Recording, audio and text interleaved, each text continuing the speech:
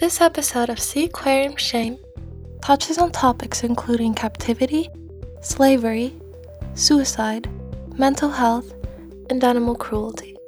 If you would prefer not to have an experience involving those topics, please do not listen to this episode. Also, do not attend or support the Miami Sea Aquarium.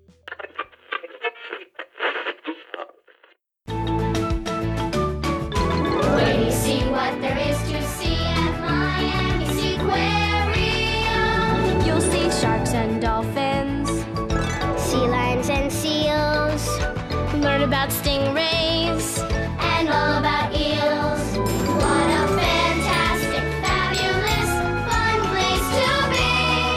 When you see what there is to see at Miami Sea Aquarium.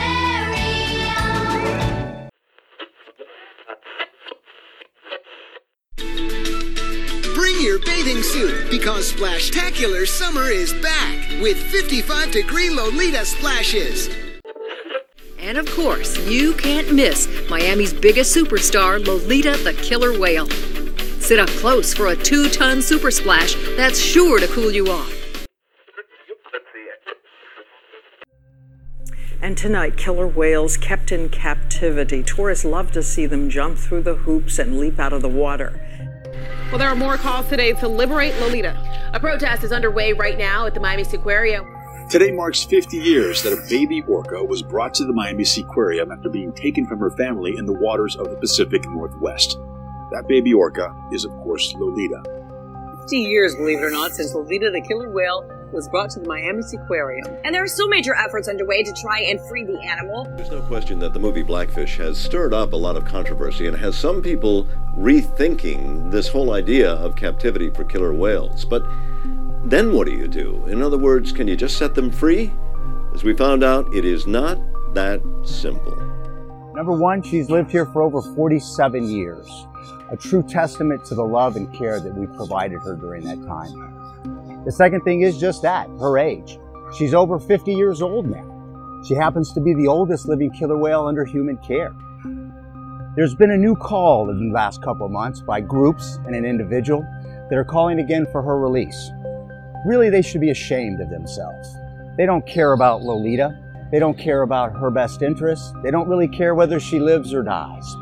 To them, she's nothing more than a vehicle by which they can promote their name, the political agenda, to obtain money, and to gain media attention. Shame on them. Phew, wow. I mean, I knew this was small, but this small? When you see an orca in captivity, you see them just either lying there despondently, or you see what's termed stereotypic behaviors. They just go round and round the tank. They typically surface at exactly the same spot. And the fact that these animals can't travel, they're confined within these tiny little blue cylinders, is really, really difficult to watch.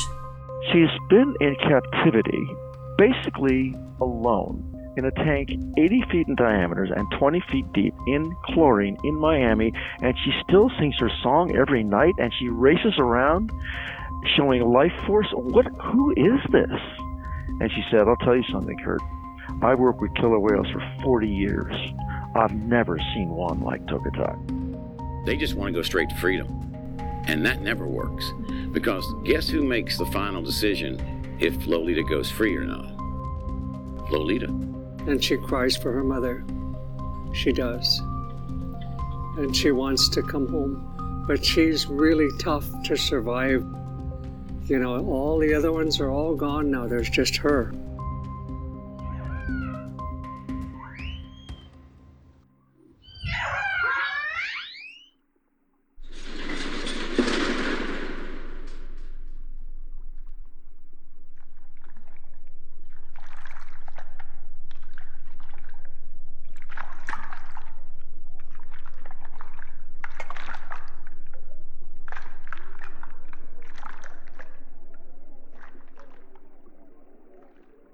They'll let me go if I do what they say. Right? They are gonna let me go. What day is it? What time is it? Are they gonna start the show soon? Is this what I was born for? To be in this pool? Ugh, the sound of his head crashing into the wall. Hugo. I told myself I wouldn't relive that memory anymore. Keep it together. Keep it together, Toki. This is never ending. I'm hungry. I hope they start the show soon. Where do all these people come from? Does anyone really think I'm happy in here? I mean, I can barely move. Why does everybody clap? There's gotta be more than this. I know there's more than this. That's the only reason I'm still holding on. They're going to let me go. They're going to put me back in the ocean. Right? Mom? Mom, are you still out there? I remember you. I remember my sister. I remember family. I remember the sea. This tank is not that. Some days I just think nothing. I just float in circles. Other days I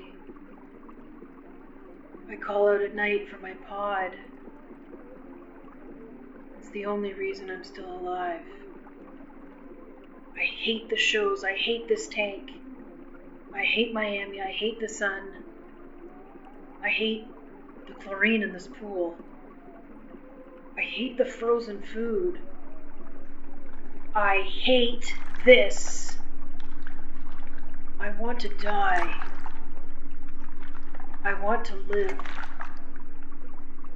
Does anybody even care? Does anybody even know I'm here? What did I do wrong? I'm sorry. Okay? I'm sorry. It's been enough punishment, I think. I'm sorry. I'm sorry for whatever I did. I'm so sorry. Please let me go. Please let me go. Please let me go. I'm sorry. I won't do it again. Oh. Hold it together. Oh, Hugo, no, don't do it. No, stop. You said you wouldn't relive him hitting his head into the tank. You're not gonna do the same thing. No. No. No, you're not gonna do the same thing. Your pod is still out there, remember. Remember. Remember. Remember. Remember. Breathe. What day is it? What time is it? Are they gonna start the show soon? I'm hungry. They'll let me go if I do what they say. Right? Right?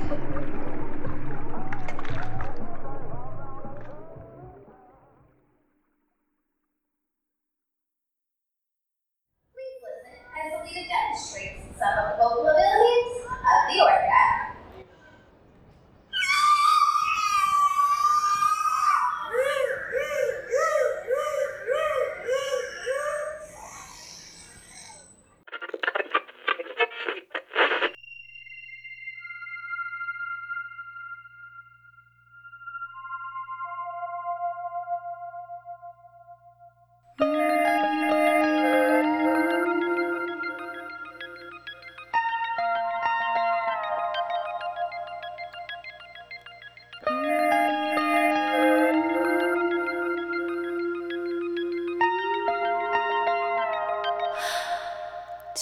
was just 4 years old. How could their blood run so cold? Now she longs to be free. After 50 years of captivity.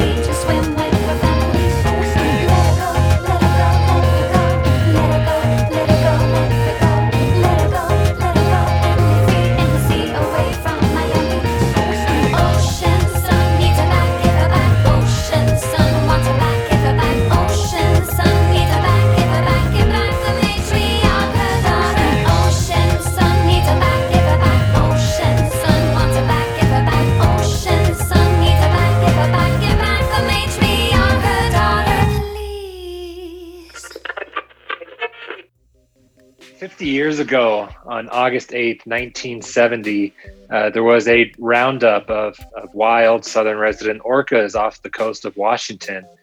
And they were rounded up very violently.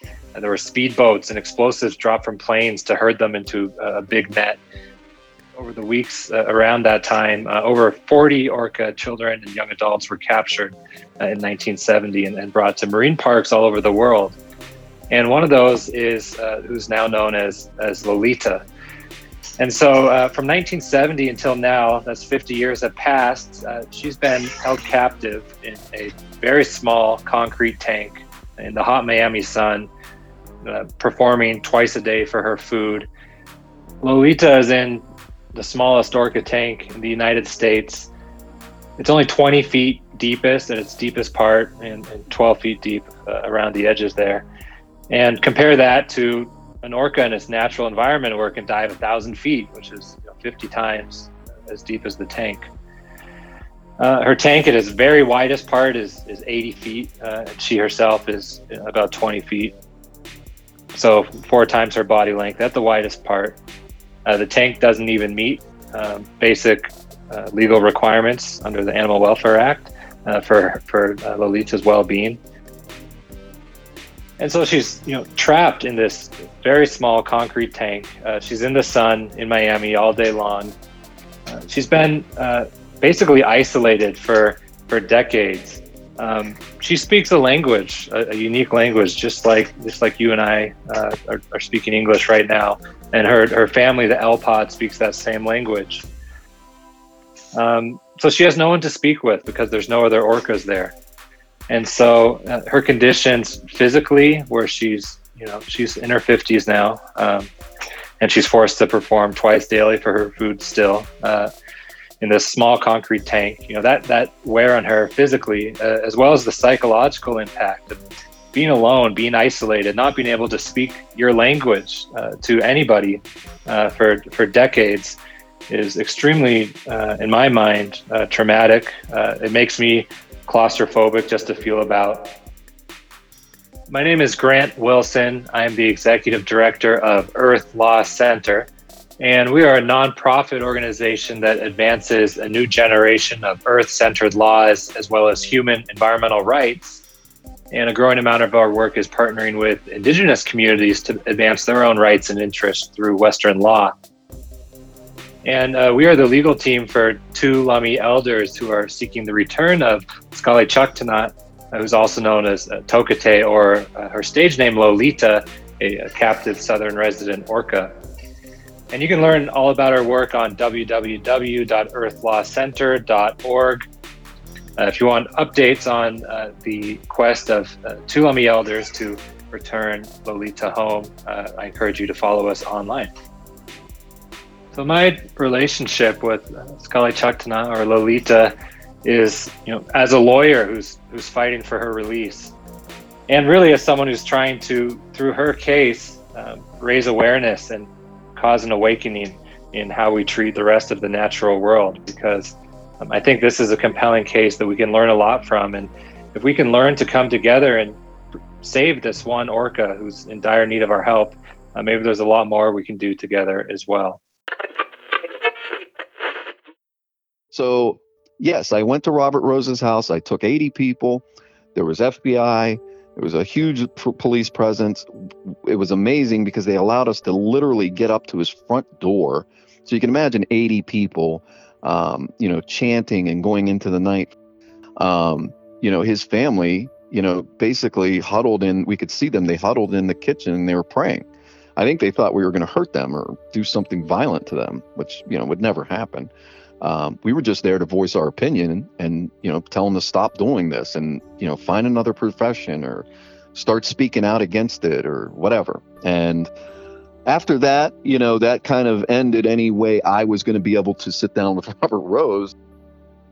Over the time that we were down there, we made inside contacts. I'm not going to name their names. These are people that still work at the Miami Seaquarium.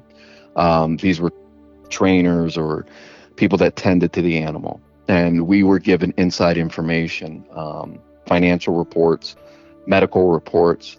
We also learned that there was 200 Rizzo dolphins killed by Lolita there. She would throw them out of the tank, ram them, because they would annoy her. If you look at some of our aerial footage and you look down, you'll see that there's usually 3 Rizzo dolphins, and that's how they get away with saying that she's not alone, because she has these 3 Rizzo dolphins that run around her. Well, basically all they're doing is kind of aggravating her, and once in a while she snaps and she'll kill them. When we got these reports and we started to see the medications that she was on, and most of it was an antidepressants, and obviously for reasons that are pretty obvious, the animal would be depressed. Very quickly, I started to educate myself on what was happening inside there. Towards the end, the last few shows, she would have the most problems finishing the show. And so there would be disciplinarian action taken by not feeding her, withholding food, things like that. They all know that it's bad. I don't think there's one person in there that thinks that place is great. I actually went underneath the tanks and got underneath and behind the scenes, and if you saw the rot and the things that they have propping up, eventually that stadium's going to collapse. That's what's going to happen because they're too cheap they'd have to redo the whole thing. That's how bad it's gotten. And so what they figured out is we'll just patch it and patch it and patch it.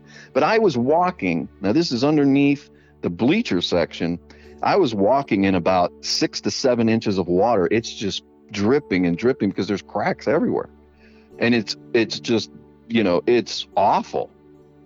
The story is so tragic when you really go back and you follow it from start to finish, including her tank mate, Hugo, who actually committed suicide because of the depression, just rammed his head into the side of the tank until he actually killed himself.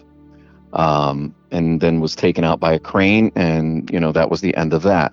So she's been alone since then, and the treatment of her, if you watch the show and you didn't understand what's going on in the background, you think she's having a great time, and this is wonderful. These people love her, and that these people are really taking care of her.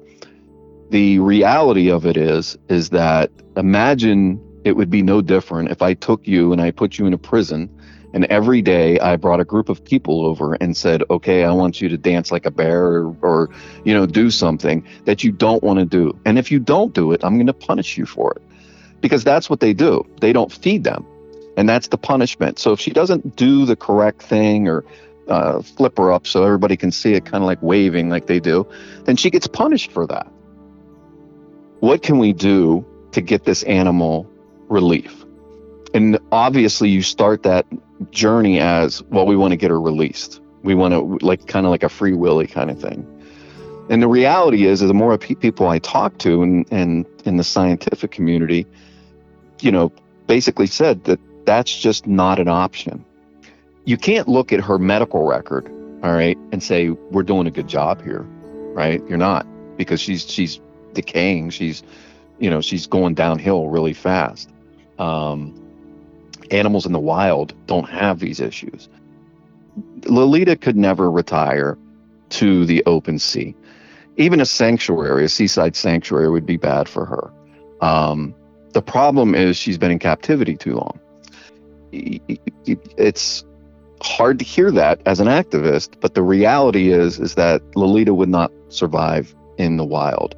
Now, you have some activists that say, who cares if she lasts an hour? It's better than her being at the seaquarium. Just retire her. Just let her live out her last days in peace. No more shows, no more having to perform and be the breadwinner for that entire place. She's made them enough money. It's in the hundreds of millions of dollars. My full name is Jeff Geraci.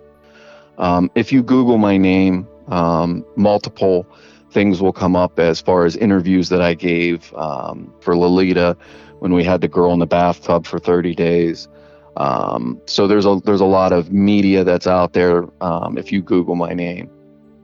Our goal was to engage with the people that were actually coming into the park. So we had a unique position. We were allowed to be right at the turn that the cars had to come in to enter the park. So it was a prime opportunity to speak to people, try to educate them, and we would try to turn as many cars around as we possibly could. That became our thing. And we did. We turned around thousands of cars a year. Unfortunately, this aquarium does very well. They were getting about $12 million at the gate. Well, we were hitting them with about $200,000 worth of turnarounds a year. And then that's basically like taking a pebble and throwing it at a tsunami. I mean, it's a dent, but it's not really doing anything. We tried everything we could to disrupt this, and it wasn't working. It just wasn't work. We weren't getting anywhere. You're not going to make any difference if you don't talk to the other side. And the other side wasn't willing to talk to us because we were outside their place every Sunday, turning business away. So we were kind of enemies at that point. So I wanted to change the tactics. I actually, at one point, was going to call off the protests and hold them off.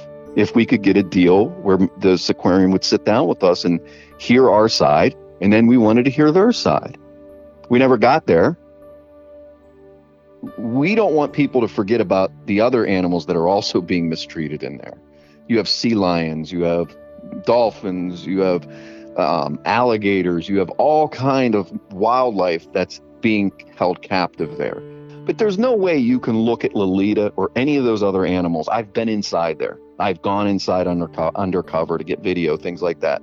You see it right away and you realize this is wrong. There's something wrong with this picture. I did see patrons walk in there, tell us that we're idiots and, make fun of us, walk in there and come out an hour later in tears and say you guys were correct. I have seen that. That's the only thing I could say to the Miami Seaquarium other than shame on you for what you've done.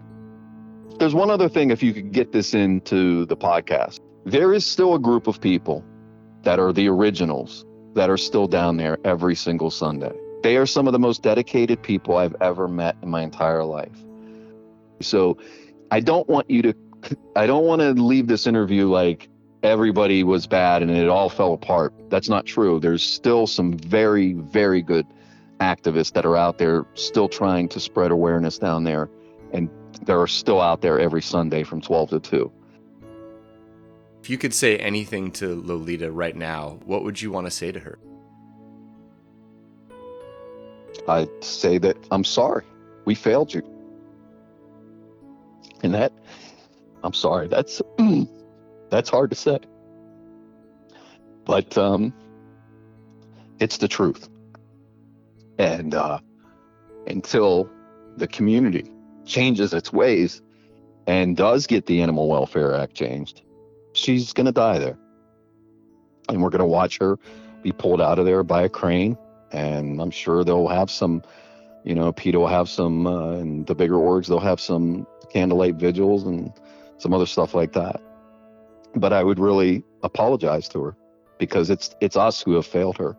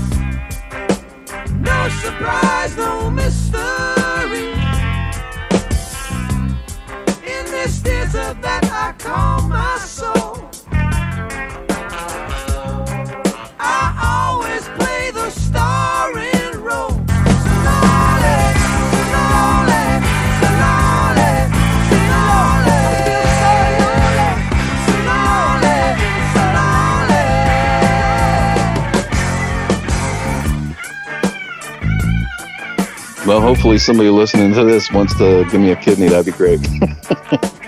So, hey, that'd be great. I can use any help I can get right now. Any chance I get, I put that out there. So.